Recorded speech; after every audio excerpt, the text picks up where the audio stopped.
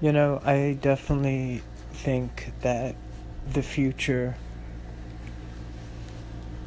is so promising in terms of using aquaponics as a way for both urban and suburban people to grow their own sources of protein and produce.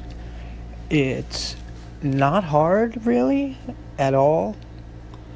I had an aquarium that had a few strawberry plants growing off the top. The roots dangled into the aquarium. I had some goldfish. I never had to clean that water in a whole year.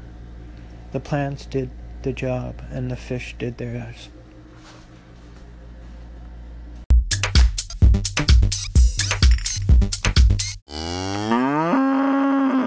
Oh, thank you. Hi, this is Antonio with PeoplePowerFarms.com. How are you this morning? Hope you're having a good morning and getting ready to make that coffee and get that great breakfast going, and cereal, pancakes, eggs. Hope you're ready for the day and headed out.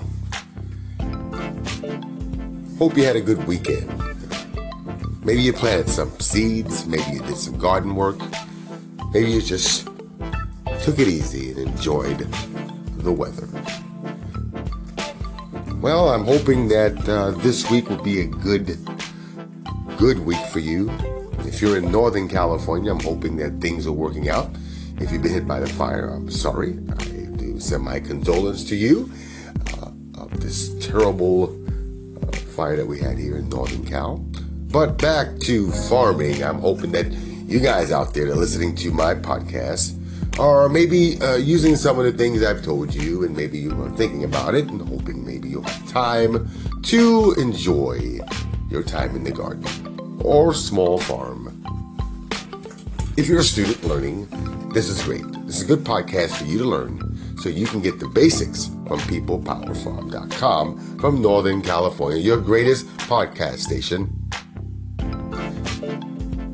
You make it a great day, and I hope you enjoy your journey.